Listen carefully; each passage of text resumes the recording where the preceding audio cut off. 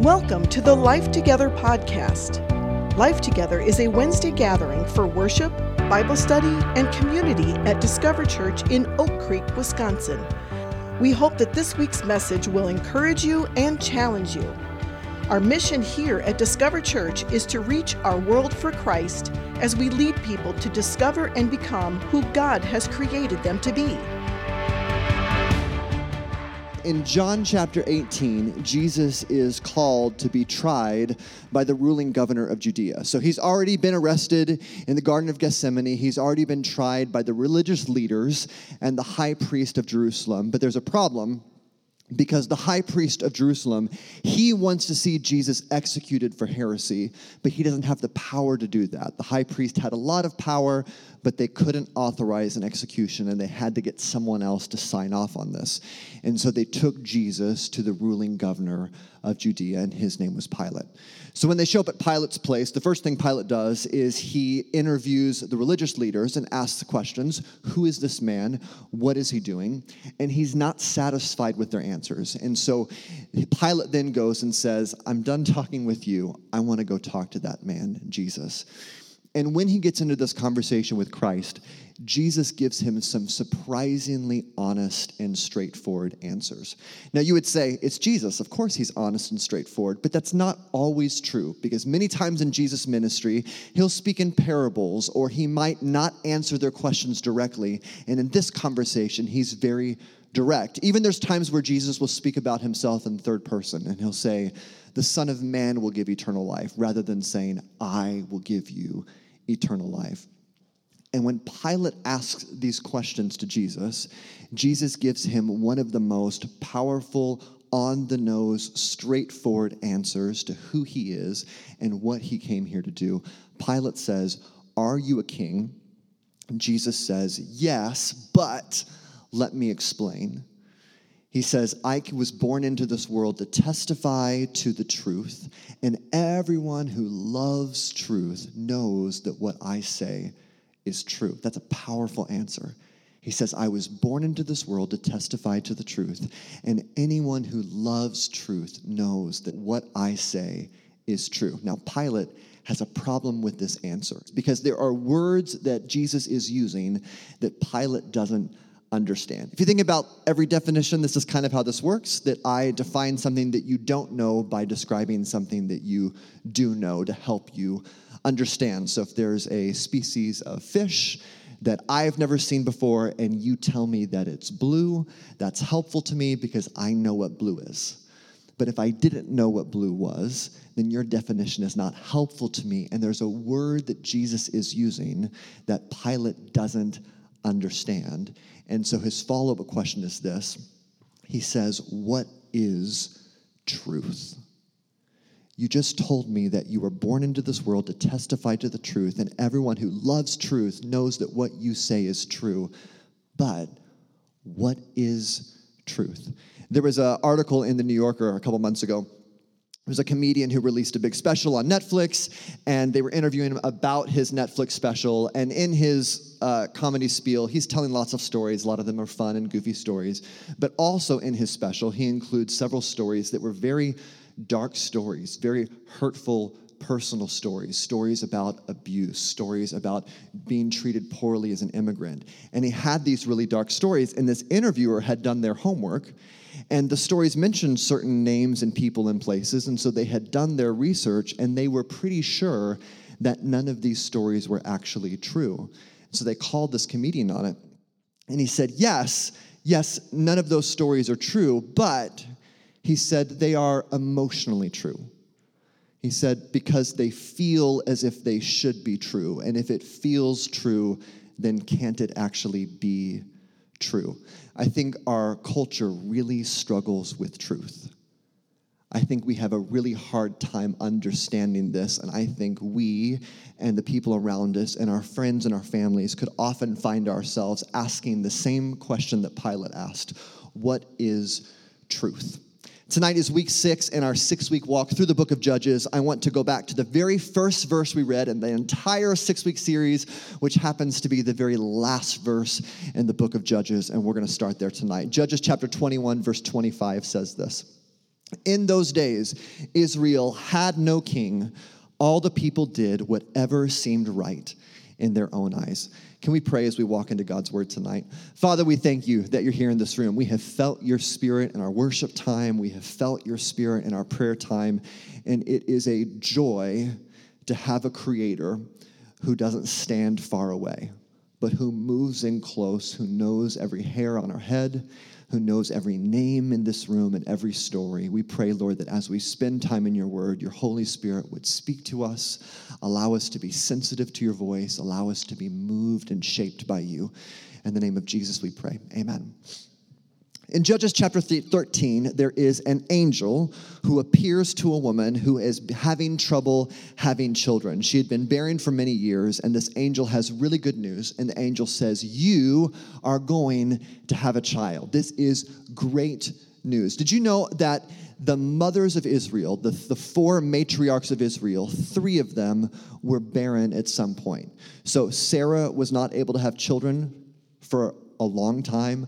Rebecca was not able to have children at some point. And then Jacob's second wife, Leah, was also not able to have children. God uses children as good news all throughout Scripture. Think about the angel who delivered the good news to Mary, the mother of Jesus. She was a virgin, and so it was impossible for her to have children, and yet God made the impossible possible as he came to bring this good news. The story of Samson, the birth of Samson, is a reflection of that story. It's a reflection of that promise that God told Eve, you're not going to win the battle, but one of your kids is. I think every mom in the room would be very happy to have that promise, that you may not win the battle, but one of your kids is going to. That's hope. Samson is that seed of redemption. In this series, we've looked at 6 different judges, and each week, the people of Israel have faced 6 different oppressors, different communities that lived all around Israel that would then move in and take control and oppress the Israelite people. Well, this week, we're moving into a new group of people, and these people are called the Philistines. And the Philistines have a unique approach to the way that they oppress the Israelites. It's not the same as the others. They are not trying to subjugate them beneath them. They force Israel to blend in with them. They marry them. They take some of their religious beliefs and they share some of their own. This isn't like Egypt, where you'd have all of the masters living over here and all of the slaves living over here. Their goal wasn't to subjugate them. Their goal was to assimilate them and to blend in. If you think of the Philistines and you only think of warriors on a hillside with swords and spears, you're not really seeing the Philistines yet. The Philistines had a very developed and progressive culture. They had art and music and theater and beautiful architecture and a beautiful building. So don't think of a warfare in a valley. Think of the city of Milwaukee. And the goal was not to destroy the Israelites. The goal was to assimilate them. By the time that Samson shows up, you might have had trouble figuring out who in town was a Philistine and who in town was an Israelite, who in town followed the God of Abraham, Isaac, and Jacob, and who in town followed the false gods of Dagon and the false gods of the Philistines. I want to tell you, I really hope that your family and friends and your coworkers don't have a hard time figuring out that you're a Christian. We want to be a people who it's easy to figure that out. Author Michael Wilcox says it this way. He says, there is no such thing as harmonious coexistence between the church and the world. For where there is no conflict, it is because the world has taken over. In their society, the Philistines had taken over. They had wiped away the Israelites' worship, the Israelites' gods, and it had all blended into one new thing that was so very displeasing to God. The Israelites had all but disappeared, and then here comes Samson. So Samson as a baby is born, and through the message to his parents, Samson is set apart. Samson lives by the Nazirite vow, which means he can never cut his hair, he can never drink wine, and never touch dead things. Samson is this seed of redemption. His father knows this, his mother knows this, and then Samson grows up. Let's read the opening of Judges chapter 14 and see what happens when this promised Redeemer grows up. Judges 14, verse 1 through 3 says this: One day, when Samson was in Timnah, one of the Philistine women caught his eye. When he returned home, he told his father and mother, "A young Philistine woman in Timnah caught my eye. I want to marry her. Get her for me." His father and mother objected. "Isn't there even one woman in our tribe or among all the Israelites you could marry?" they asked. "Why must you go to the pagan Philistines to find a wife?" But Samson told his father, "Get her for me. She looks good to me." I want to talk for a bit tonight about Samson's eyes. So verse 2, Samson says, "That woman caught my eye." In verse 4, Samson says, "She looks good to me." Samson is a young man who is driven by his eyes. Have you ever been to one of those old diners with like the slowly rotating dessert case? I don't know why it works, but it just works. Because if that piece of pie was sitting still, I'd be like, that's a 10-day-old piece of pie. But when it's moving, I'm like, I hate carrots, but I need that carrot cake right now. That dancing, swiveling carrot cake. Samson is driven by his eyes, and he's using his eyes to determine his decisions. Samson makes some unusual decisions, but he does not make them in an unusual way. Most of us make decisions with our eyes. It is what we see that we follow. That car looks nicer than mine, I'm going to buy it. Those clothes look newer than mine, I'm going to buy them. That food looks delicious, I'm going to eat it. That show looks funny, I'm going to watch it. That man looks handsome, I'm going to buy the deodorant that he's wearing in that commercial. That woman looks beautiful, I'm going to ask her on a date after I find a babysitter for our 4 children. God made your eyes, and God made a beautiful creation with beautiful things and beautiful people in it. Finding pleasure in the beauty of creation isn't a sin. It is part of God's design. He wants you to look at Lake Michigan and say, wow, that's beautiful. Husbands, he wants you to look at your wife and say, wow, she's beautiful. God made your eyes, and God made a beautiful world to live in it. What goes wrong is when our eyes start calling all of the shots. Proverbs 17:24 says, "Sensible people keep their eyes glued on wisdom, but a fool's eyes wander to the ends of the earth." Proverbs 7:2 says, "Obey my commands and live. Guard my instructions as you guard your own eyes." We need to have guarded eyes. Proverbs 16:2 says, "People may be pure in their own eyes, but the Lord examines their motives." This is an interesting question to ask. When Samson brought home this Philistine woman who worshiped a different god than the God of his house, did Samson know he was doing anything wrong? You know, from everything that we see in Scripture, the answer is no. No, he didn't know. Samson thought he was doing what was right. He was doing what was right in his eyes. He was completely convinced that he was making a good decision. Why? Because it looked good. Because she caught his eye, because she looked good, and this looked like a great decision to make. I want to hold the fast forward button down here for a minute and push through some of the major events in Samson's life. In chapter 14, Samson tries to marry this woman, but things go south at the bachelor party. So Samson is tricked into losing a bet and has to come up with 30 fine linen robes. He's so angry about losing the bet that he kills 30 men and takes their clothes off of their dead bodies. In chapter 15, Samson goes back to marry the Philistine woman, but she's now married to someone else. Samson gets so angry that he sets the Philistines' crops on fire. They retaliate by killing the woman. Samson retaliates by killing 1,000 men. There's a lot going on here.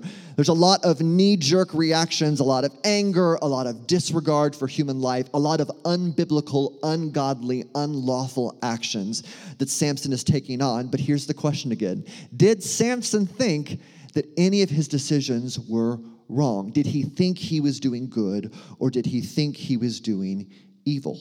Sometimes we look around the world and it is very easy for us to assume sinister motivations on all of our enemies. They're so wicked. They're so evil. But I want to push your thinking tonight. Have you considered the possibility that they think they are doing good? When an abortion provider helps terminate a pregnancy, do they think they are doing evil or doing good? When a surgeon helps a teenager retool their body parts to match their preferred gender, do they think they're doing evil or doing good? When a self-righteous Christian cuts others down, demeans their pastor, and publicly defames their church, do they think they're doing good or doing evil? There's a 17th century Puritan writer named Thomas Brooks, and he wrote, "Satan paints sin with virtue's colors." I think Samson thought they were doing good, and I think many people in our world think that they're doing good. It's the poisonous apple in Snow White, right? It may be poison, but it looks good. It looks right. It looks right in my eyes. So if my eyes have one view of what is good and what is evil, and you have a different view of what is good and what is evil, and the city of Milwaukee and your friends and your neighbors and your parents have a different view of what is good and evil, then I want to come all the way back to Pilate's question and ask you, what is truth? Is it all just perspective? Is it all just opinion? The strongest definition that I could find is this: truth is in fact in reality.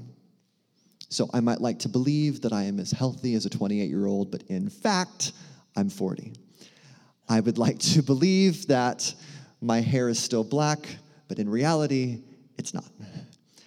I would like to believe that I'm 190 pounds of muscle, but in reality, I'm 170 pounds of mostly water and frozen custard.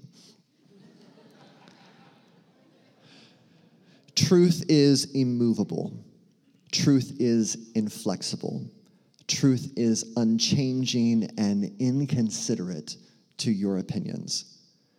Truth does not compromise, and truth does not react.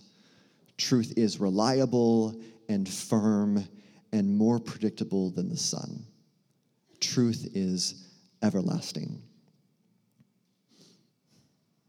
By the time we get to Judges chapter 16, 20 years have now gone by from that first episode to the next. Samson is older. Samson is a judge over Israel, and there is now a very serious rift between the Philistines and Israelites. They used to be blended together, and then what happened? Samson happened. And when Samson came through there like a storm, there is now a giant rift between the Philistines and the Israelites. Trouble is brewing. And right after Samson brings the very first woman home to his parents, there's a little bit of a foreshadowing of what's going to happen, or why is this happening? How is it that God is using such a undisciplined man to bring good things into Israel? Judges 14:4, he said, his father and his mother didn't realize the Lord was at work in this, creating an opportunity to work against the Philistines who ruled over Israel at that time, which is just crazy that God used Samson's chaos. There is no possible way that you can explain everything that Samson did as a good decision. He's clearly erratic. He's led by his anger. He's led by lust. He's making terrible decisions, and yet God is using Samson for his glory. Samson is a reactive, violent, lust-driven leader, and yet God is still using him to accomplish heavenly objectives. I want to push your thinking here tonight. If you have a manager, a boss, a principal, a pastor, a governor, a president that you recognize as imperfect, I want to remind you that God may still be using them to achieve his perfect will. In Samson's 20 years of leadership, a lot has changed, but what hasn't changed is Samson. He's still the same guy, responding in the same way in very similar situations. He meets a new woman. Her name is Delilah, and the woman is new, but the story is old. His eyes betray him. He's tricked. He is stripped of his power. He's captured. He's tortured, and the Philistines gouge out his eyes. I'm reminded of Jesus' words in the Sermon on the Mount. He says, it's better for you to lose one part of your body than for all of your body to be thrown into hell. From that day forward, Samson will never see again another beautiful woman. He will never see a beautiful sunrise. He'll never see a beautiful meal. He'll never see the smile on the face of someone that he loves. And Samson loses his eyesight.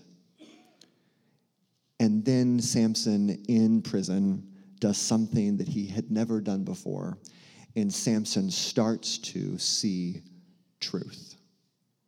There is a humility that comes on him at this point, once his physical eyesight has been stolen away from him, that his spiritual eyesight begins to see.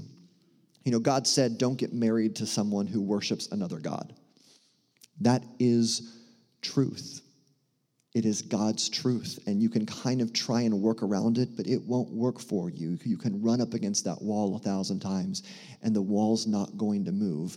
That is a truth that you can't negotiate with. God says being quick-tempered will lead you to destruction. This happened to Samson over and over again. It kept ruining his life and the lives of the people around him. It is an immovable truth.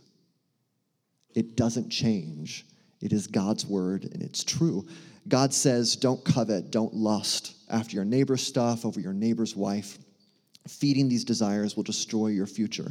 That is not God's advice. It is God's truth. And it doesn't move. And if you can sit here in the room and think, I'm going to be the one person who's going to pull it off, that's not going to stop me. I can change that.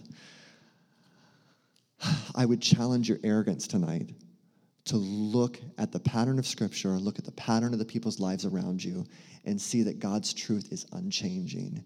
It doesn't move. And the thing that needs to move isn't his truth. The thing that needs to move is us.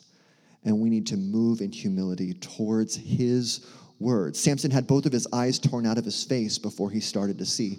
Author Timothy Keller describes the story of Samson like this. The story of Samson begins with a strong man who is revealed to be weak, but it ends with a weak man who is stronger than he ever was before.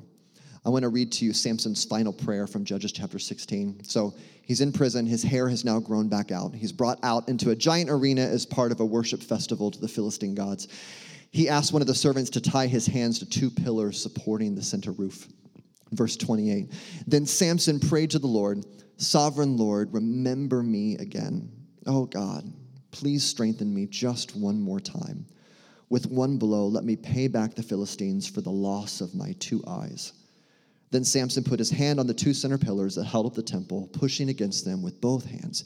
He prayed, let me die with the Philistines. And the temple crashed down on the Philistine rulers and all the people. And so he killed more people when he died than he had during his entire life. I want you to do a little exercise with me. And if you'll go with me here, let's go ahead and all close our eyes. So we're going to close our eyes here for a second and go ahead and just take a breath and breathe in and let your body relax a little bit. We'll breathe in and we'll breathe out. And I want you to kind of tune in to the things that you can hear. And I want you to imagine the possibility that you could never open your eyes again. And that the last thing that you saw is the last thing you'll ever see. And now you got to find a way home. So we can't use our phones because we can't dial it without looking at the numbers. So we just kind of wait here one by one for someone to get a ride for each one of us to get us to our home tonight. What if God took away your physical sight? And then what if God retuned, enhanced, brightened, clarified your spiritual sight? What if we never saw another thing, and yet what if we saw truth more clearly than we had ever seen it before?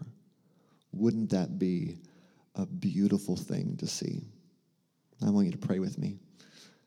Father, help us to see your truth.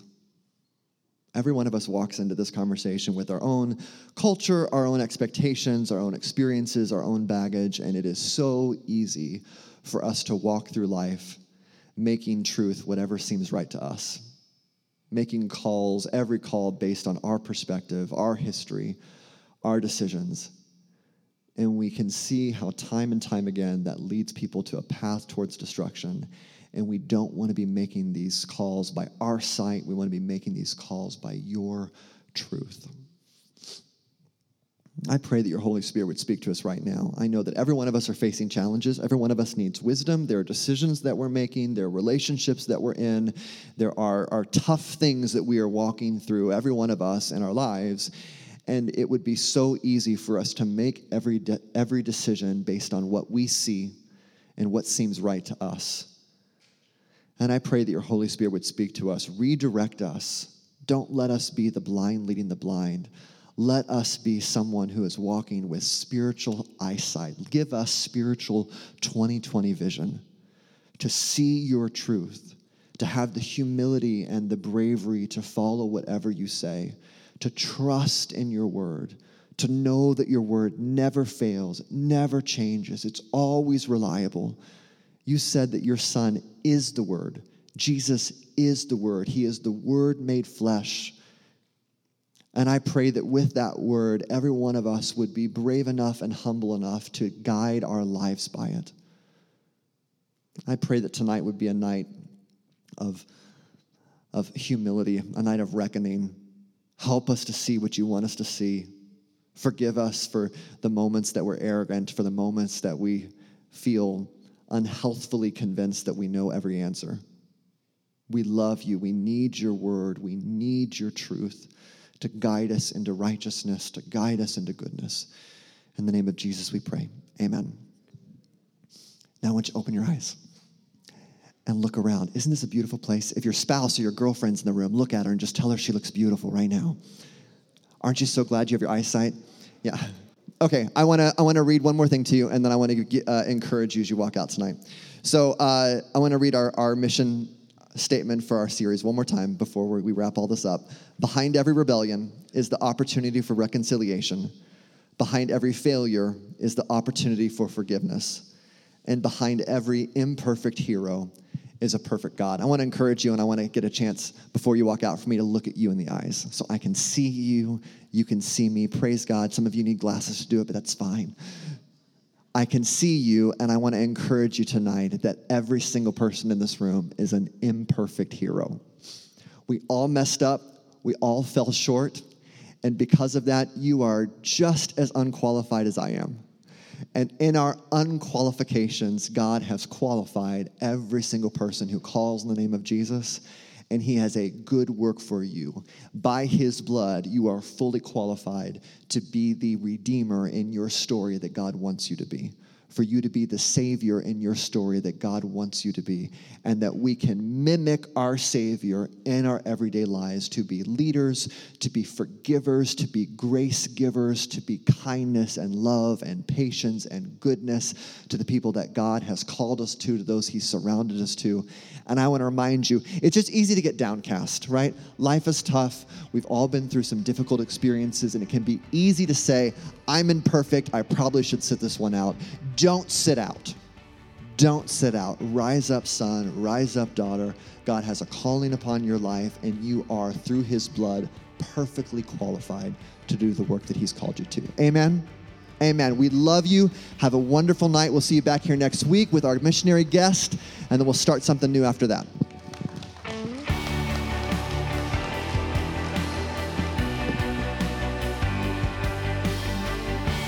Thank you so much for being with us for the Life Together podcast. It's even better when we see you in person. Join us Wednesday mornings at 10 a.m. or Wednesday evenings at 7 p.m. right here at Discover Church. Find us online at discoverchurch.org.